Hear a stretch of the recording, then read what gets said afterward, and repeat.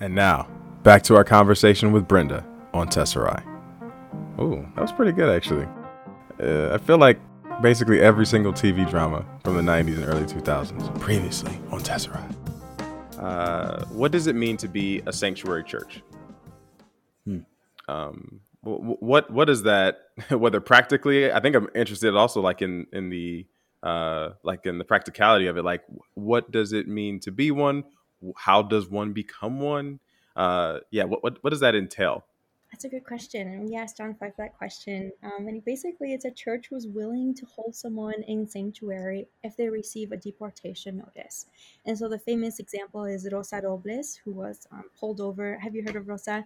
Yeah, she Yeah. was pulled over in Arizona for a minor infraction, and was then taken to, I believe it's Tucson Presbyterian Church, where John Fife was the pastor of, and she was held there for over 400 days. I remember I was in with the U.S. Mexico border during that time, and it was just, my eyes were just, I was so encouraged by the response of the church. They had signs everywhere. People wrote so many letters, petitions were signed. The immigration lawyer was phenomenal, and they really advocated for Rosa to stay, and she was able to stay. Hmm. And so I think it's a willingness from this church to be a sanctuary for those who are deported. It really doesn't take much. It's just basically calling yourself, and I don't believe that there's a legal process. I can definitely double check, but it's being willing to serve as a home for someone who is deported, because immigration officials aren't allowed to enter the church if it is a sanctuary church, and they cannot deport the person. So it's very powerful, and it's definitely the church stepping in. It's definitely, I think this is where it can get very political, and people who have very different political views can be against it.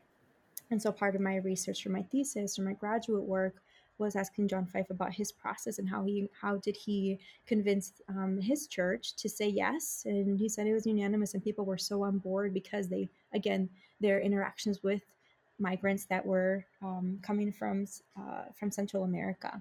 And so basically, to make the answer short, is your willingness to be part of that church, and then reach out to either John Fife or myself, and we can do more research together if it's something that you do want to explore.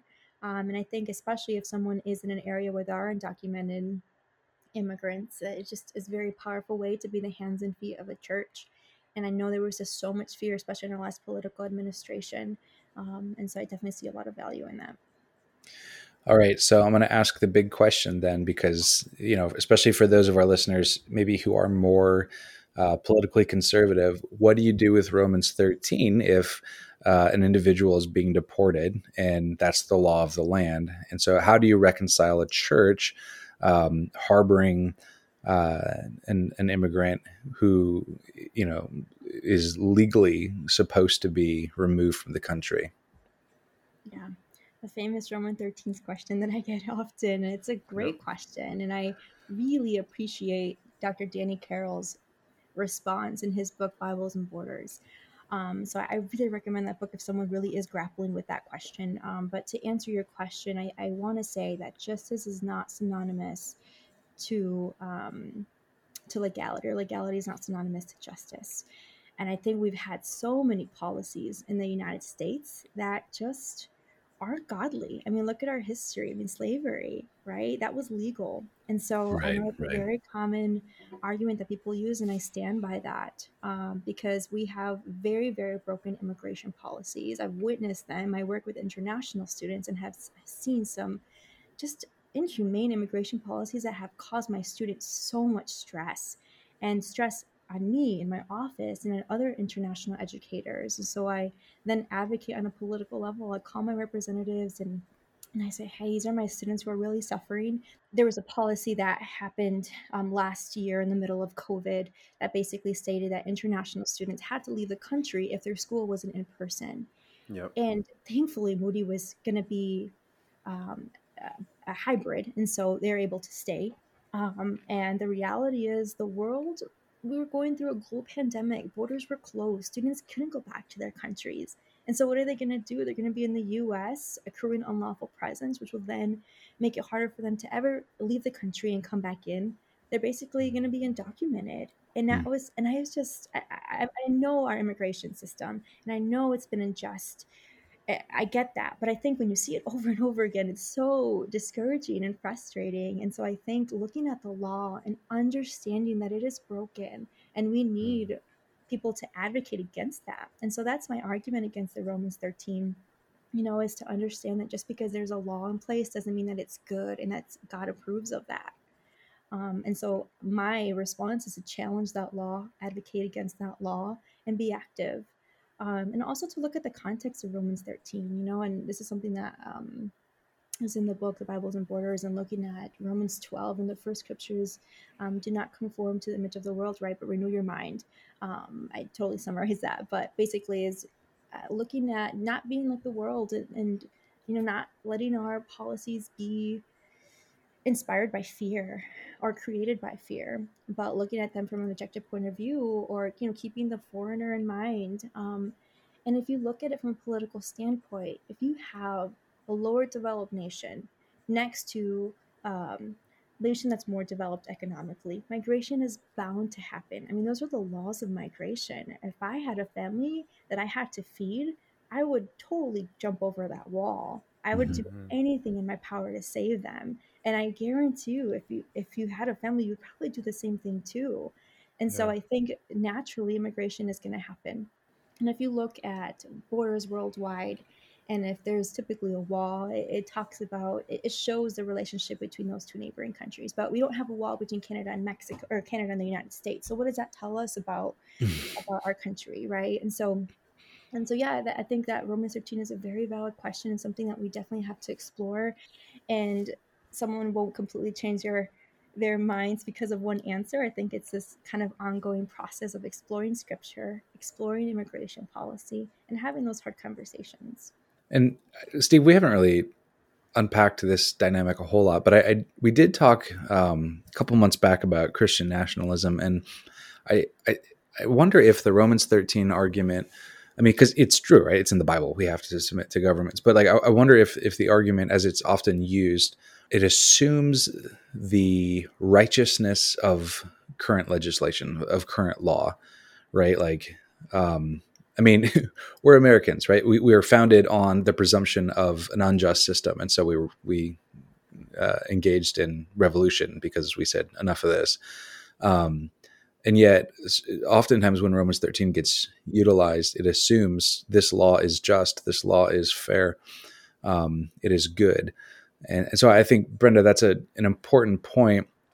I think a lot of us are ignorant about how immigration actually works, how the inner workings of it, and hearing, this is maybe where part of that the experience piece comes in. So critically is hearing the stories about how it actually functions, about how the laws actually work. It really does reveal, like, okay, there's serious problems here, and so what does it mean for us to actually pursue justice, to actually pursue righteousness as people who have a voice, right? And so it's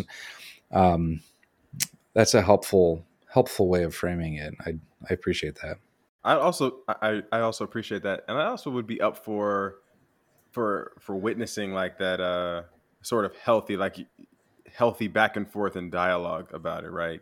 As I feel the moment you said Romans 13, I'm like, we both know, like, okay, we know where you're going here, and it's so helpful because we should be able to ask questions about, like, what does the Bible say about this, or the Bible says this, what are we supposed to make of this, without resorting to the manipulation of a text, I think maybe in Right. season one, I don't know if Onesimus came up in season one, but I don't think so. like that could, like, a significant, almost like proof text for saying, like, why slaves ought to be faithful to their masters in slavery in the U.S. Right? It's like Paul told Onesimus to go back, and now I'm like, what? Like, no, come on, no. And I don't even feel inspired to, like, go into detail as to why no. At this point, I'm like, no, So I think that's what happens too, is that we don't often see a very healthy back and forth where you're listening to understand a different perspective, and you're also open to being wrong. Because unfortunately, that's not the power of debate. The power of debate does not, like, have convincing, like, at the end of it. Usually, I don't feel. I feel like it's usually, oh well, that was a back and forth debate, and I lost. I am now more entrenched in my argument than ever. Like, I might have gotten beat, but I don't want to believe, I don't want to hold that. Our bias sort of comes out, as opposed to saying that I would submit to this. If this was saying something that would like convict my position and bring me to something different, then I would submit to that, and so asking those questions with like through a lens of justice and injustice seems really helpful, because you're right. Like we've had to, a lot of things have been legal, and that didn't necessarily make them just. So, but I also don't want to just make things convenient and be like, okay, well, I explained it away, so it's no problem. I want to feel those harder pieces. I think that's part of the Christian walk. If we're going to look at the word as like, is it just a convenient rubric, or is it like the actual rubric for our life, for how we ought to live and things like that? We But need like a deep collective ethical processing. Like we need to be able to weigh and evaluate with all of its complexity. Is this legislation, this policy ethical? Is it righteous? And I don't think far too often we don't do that, because I think it's what you're describing, right, Steve, is this idea of like going back and forth as the church and really, and frankly, like, if the white evangelical church had done that in antebellum times, if it had done that through Jim Crow, like we would be in a different place. But instead we ended up believing a lot of dumb stuff that hurt a lot of people. And so what does it look like for the church to actually take the bull by the horns, to hold all things up, as you said, Brenda, that Romans 12 bit, right? Like, don't be conformed, but be transformed by the renewing of your mind. Are we actually renewing our minds and our policies and our assumptions about culture and our beliefs about the other, and on and on and on, according to the ethic of Scripture? And it's not an easy process, and it's probably going to be a really messy one. But my goodness, we need it. And you kind of touched on this already. There's that collective nature, which I definitely resonate with from a Black church experience as well. But I think I want to ask just about distinctives of the Latino church in the U.S. From your perspective, what are contributions? What are challenges? It's obviously not a monolith, but different things that could help us peer into the experience. Yeah, I think the Latino church is very diverse. It can include so many different nationalities, ethnicities, and I think also location-wise, depending on where you are, will make a very big difference. So a church here, that's a Latino church in Chicago, very different from my church experience in West Michigan. And so I think there are definitely some common struggles, right? A lot of people, Latinos, facing discrimination, racism. Kind of if it is an immigrant church, maybe struggling financially. If there are a lot of undocumented people, then immigration is obviously extremely difficult because you're living in this constant fear of, am I going to get deported? And so I think the obstacles, there are a lot of challenges, definitely. And just like there are challenges, there are also so many incredible blessings. And that main one being that collective culture that I talked about, this warmth. And, if they do speak some English, you have Spanglish, and kind of biculturalism. It's just so fun. And people are so welcoming. They treat you like family. And I totally felt that in the Latino church that I was at in Michigan, especially the church when I was in Mexico. I was living there early 20s and didn't have a family there. And so they were just so kind. They would have me over for lunch. And I never felt alone because there was just, again, this focus on the community and selflessness. And so I think that's probably the main thing that stood out to me, was just this idea of family, and everyone's family, even if you aren't related by blood. I feel like I hear that from friends, from if they like visit a Black church, but also just like in the culture and the church really overlap in a really interesting way that I really enjoy. When I was a sophomore in college, I had a lot of friends we were part of this one organization, this like leadership organization, and almost all of them were also in Latino Alliance. I started going to Latino Alliance, and sometimes they would come to our Black Student Union meetings. And so, we kind of had this understanding, like, you come to our stuff, we come to your stuff, and the familial sort of piece there was seamless, and so that allowed the avenue for like harder conversations to take place, and ways to get past misunderstandings and breaking down of stereotypes. And yes, I remember taking Spanish at the time, and they made fun of my Spanish like all the time, because the Spanish that I was taking in class was not like almost all of them were Mexican American, and that was not the type of Spanish that they had grown up with, and they let me know. But I remember that. Yeah, I do remember that. I do reflect on that fondly in terms of just like the comfort level that I don't think I had experienced outside of the Black culture before then. Let's transition to working with international students. So you mentioned a little bit about just the work that you get to do at Moody, and it's such important work. The shout out to Jerry Weir, who works at Wheaton College with me.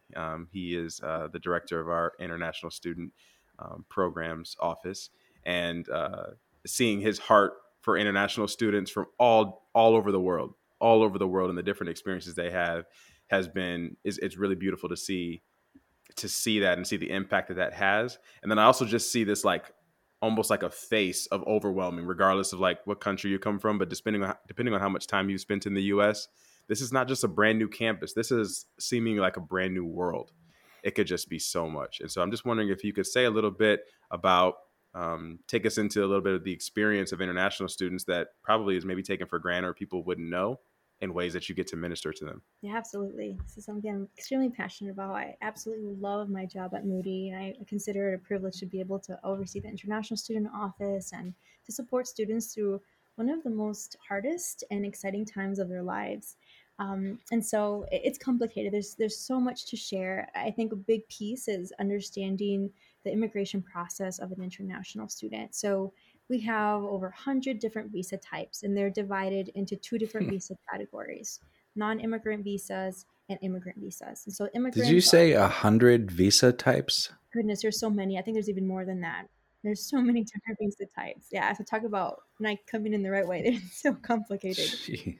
And so the immigrant visa type being someone who wants to come here long term. So a refugee will become an immigrant because they're coming here long term. Or someone who's coming for a green card because they're married, they're going to be here long term. Whereas a non immigrant is someone, for example, a B1, B2 visa holder who's here for business or to be a tourist. Well, international students fall under that non immigrant visa type. They're F1 visa holders. Sometimes they can be F2, sometimes they can be J1s. The F2 piece is a spouse or a child of an F1 visa holder. And so I think it's important to note that they're here under a non immigrant visa type. And that's important because during their visa interview, they have to prove that they're not going to stay in the US long term. Because if you show purpose of living here long term or any intent of moving to the United States, then you will get automatically denied.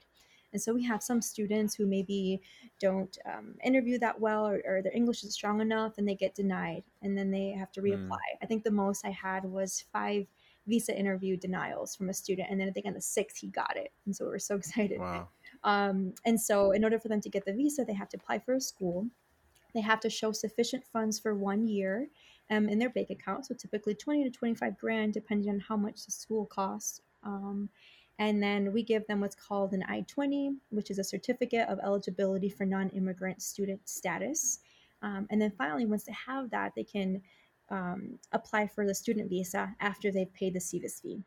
So then this process can take about 3 to 5 months from the moment they apply, sometimes even longer, to the moment that they get their visa.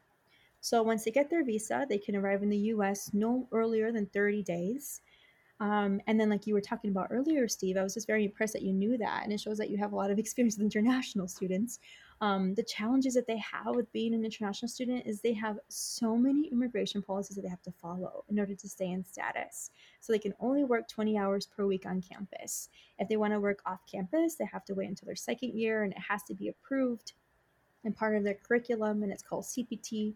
And then they only get one, they're only allowed to do that for 1 year during their undergrad or grad experience or PhD. And then they're able to work 1 year after they graduate.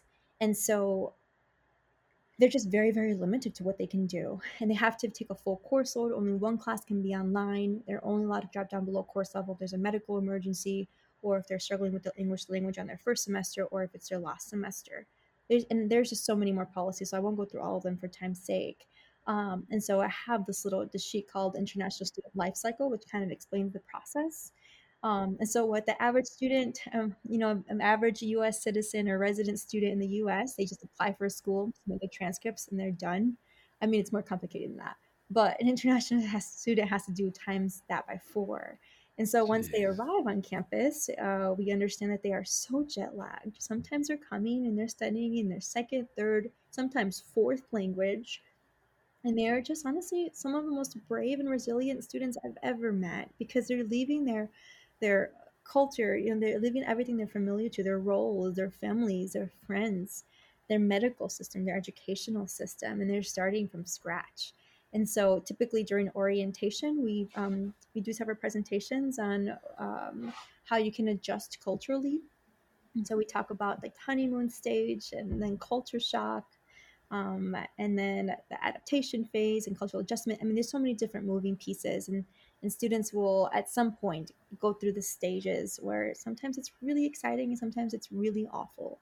And so what our job is in our office is to support them with their immigration documents, immigration questions, and then to help them with their cultural adjustment. And so we have incredible student groups on campus: ISF, Mukapa, KSF, Puente, targeted towards specific countries where we have a lot of students coming from. And we have an incredible staff. We do workshops and sessions, especially during COVID when it was just really hard and students were so isolated or trapped. In the US, you're not able to visit family or friends or communicate with them. It's so challenging. And so we do a lot of different activities for our students. It's so fun, and I joke I never have to travel. The world comes to me, and it's just such a privilege to be able to hear, especially at Moody, because we are a school focused on training future leaders in ministry. It's just my heart is just so happy to hear of students coming to the U.S.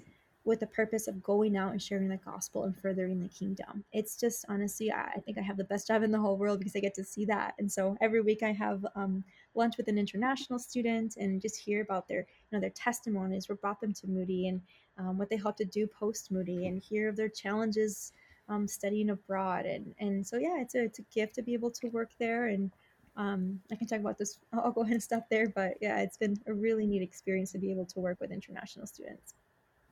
Steve, after listening to that, I sort of feel like a slouch with my undergrad degree. Like, wow, I didn't have to do anything. I just showed up and graduated from college. Right. And I was also reflecting on when I was in college, and the fact that working with college students, there's so much going on, including, that's not even getting to the stereotypical fun parts about college that are probably budgeted more for some than it should be. But in general, that's a lot of stuff to keep up with before you've even gotten to the academic rigor. Seriously. My goodness. Okay, I can do this. Like you mentioned, you can do this if it's your first semester or if it's your last semester. Remembering all those nuances and knowing those details and stuff, man, that is a lot. And so I can see why having someone on this end to be able to support you before you even arrive huge. is crucial. It's crucial. So that is a lot. I appreciate you giving us just a glimpse into some of those pieces about just starting the process of going to college. Well, Brenda, thank you so much for joining us to talk about immigration, talk about your work with international students. This has been a fantastic conversation, and Steve and I both thoroughly enjoyed it. For the rest of you, thanks for joining us as well. We hope you enjoyed our time together. We'd love to keep this conversation going. We'd love to hear from you, what you found to be insightful or helpful or useful. You can reach out to us on Facebook and Twitter at Tesserae Podcast. Oh, shoot, what else do I say? Tesserae Podcast. I know. It's been weeks. All right. Tesserae Podcast. We've got more great episodes in the hopper and looking forward to sharing them with you soon. This has been Tesserae. Thank you for joining.